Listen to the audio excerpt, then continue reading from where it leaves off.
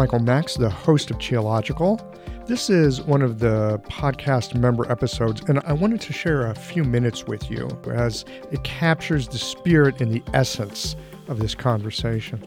I hope you enjoy this bit of essential Qi, and if you'd like to listen to the complete conversation along with the other 250 plus episodes we have, then visit the website and sign up for a monthly or annual membership.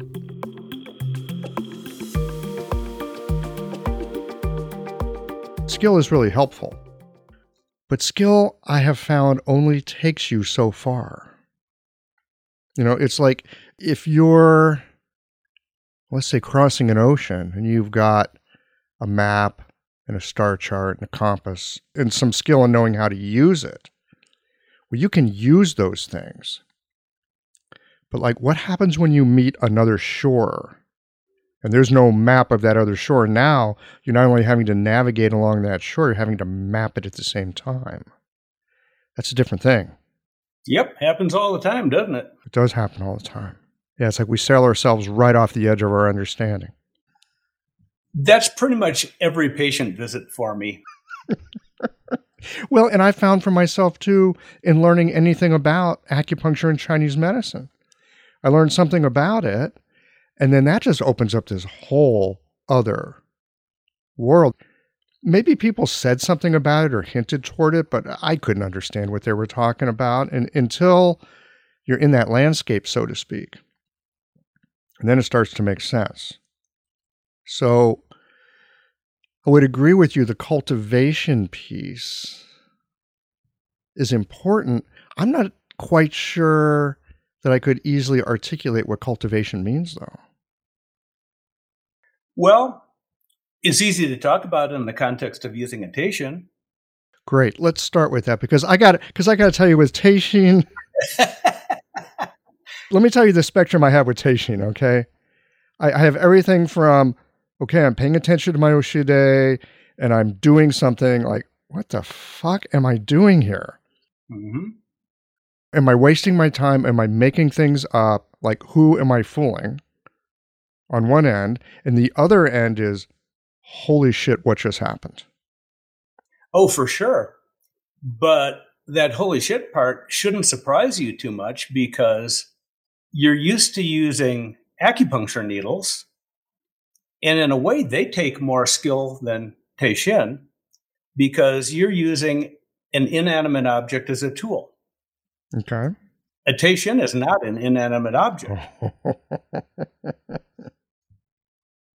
It's a partnership. Okay. So when I was in my early training, sure, we got introduced to different kinds of needles. We got introduced to one of them being the teishin, but the only one I was ever shown was one of the little spring-loaded doodads. Yeah, we practiced with those when I first got to acupuncture school. Mm-hmm. That was I considered it a toy. That's the toy that we played with. Yeah, a little pogo stick. Yeah, pogo stick. Yeah. So I never really took them very seriously, although I knew people developed great mastery with teishin. What really rocked my world was about exactly 2 years ago. I took my very first in-person training with Kuwahara sensei.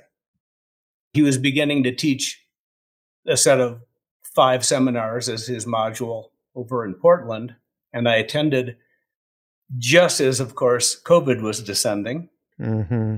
But in the first class, he had brought along a whole bunch of different types of needles and quite a few different teishins to sell to his students. And I'm always interested in merch. So I was handling these various teishins, and one of them just jumped into my hand and would not leave. It was I'll show you, it's this gold. Yeah. Yanagashita style. Yeah. And I could feel the spirit in it. It felt good in my hand. Any way I held it, it just really felt like, it's kind of like when you meet a puppy dog that has to come home with you. So Kuwahara Sensei gave me a few tips about how a teishin has to be used differently than a needle. That was really helpful. And I took it home and had to get acquainted. It has a spirit. You have to partner with your teishin. I spent all of my meditation time with my teishin in my hands, etc. And what I learned was that I really had to, where the cultivation comes in, is that when using a teishin, you have to actually have all three of your hearts activated to work with a teishin. 3 hearts. So your 3 hearts. So the one heart would be the lower dantian. Mm. And for me, I know this is not universal. And for me, this only applies to when a single teishin is being used with 2 hands. But the sashide, that has to be connected to the lower dantian. And the sashide is the hand that holds the needle. The hand that holds the needle at the top end, Mm-hmm. the one that's not against the skin. Yeah. Whereas the oshide, that has to be connected to the upper dantian, basically the third eye. Oh. And the big hint that Kuwahara Sensei gave me, see, he was trying to train people into do pure tonification with a needle that's not inserted. And he really emphasizes that with the oshide, the hold has to be such that there is no qi allowed to be leaking out at the bottom. And the depth of the needle has to be such that no pain is being produced. Otherwise, you're leaking qi, you're wasting qi. Mm-hmm. And in the way with a thin needle, the oshide is controlled for tonification, is there's this slight pinch at the top edge of the thumb and index finger as they roll together slightly in order to direct the intent of the qi moving down through the tip of the needle. I'm just sitting here as you're talking and doing this with my fingers. Yes. I can feel that. Yeah. And so, but the problem is a teishin is too thick. You can't totally seal the bottom. It's not thin enough. So there's always going to be some qi leaking. So rather than depending on the pinch, what he told me I have to do is learn how to let something come out of my third eye, plop down on that oshide hand like a cap put over it. And so as long as that connection of the upper dantian, the niwan, third eye if you want, to the oshide, while keeping the lower dantian connected to sashide, then you've got a good loop there. I mean, that just fits right in with the whole microcosmic orbit. Yeah.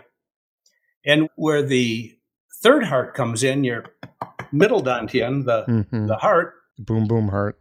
That has to be open. That has to reach deep out into nature, deep out into space.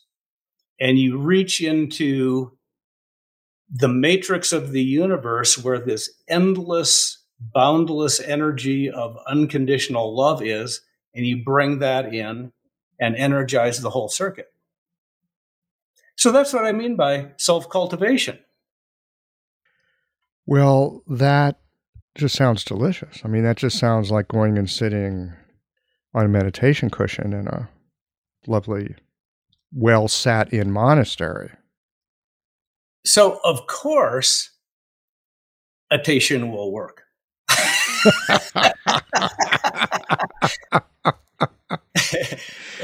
And it's actually, for me, a lot easier to make it work than a needle. Mm-hmm. Although the same skill set can be brought to needling.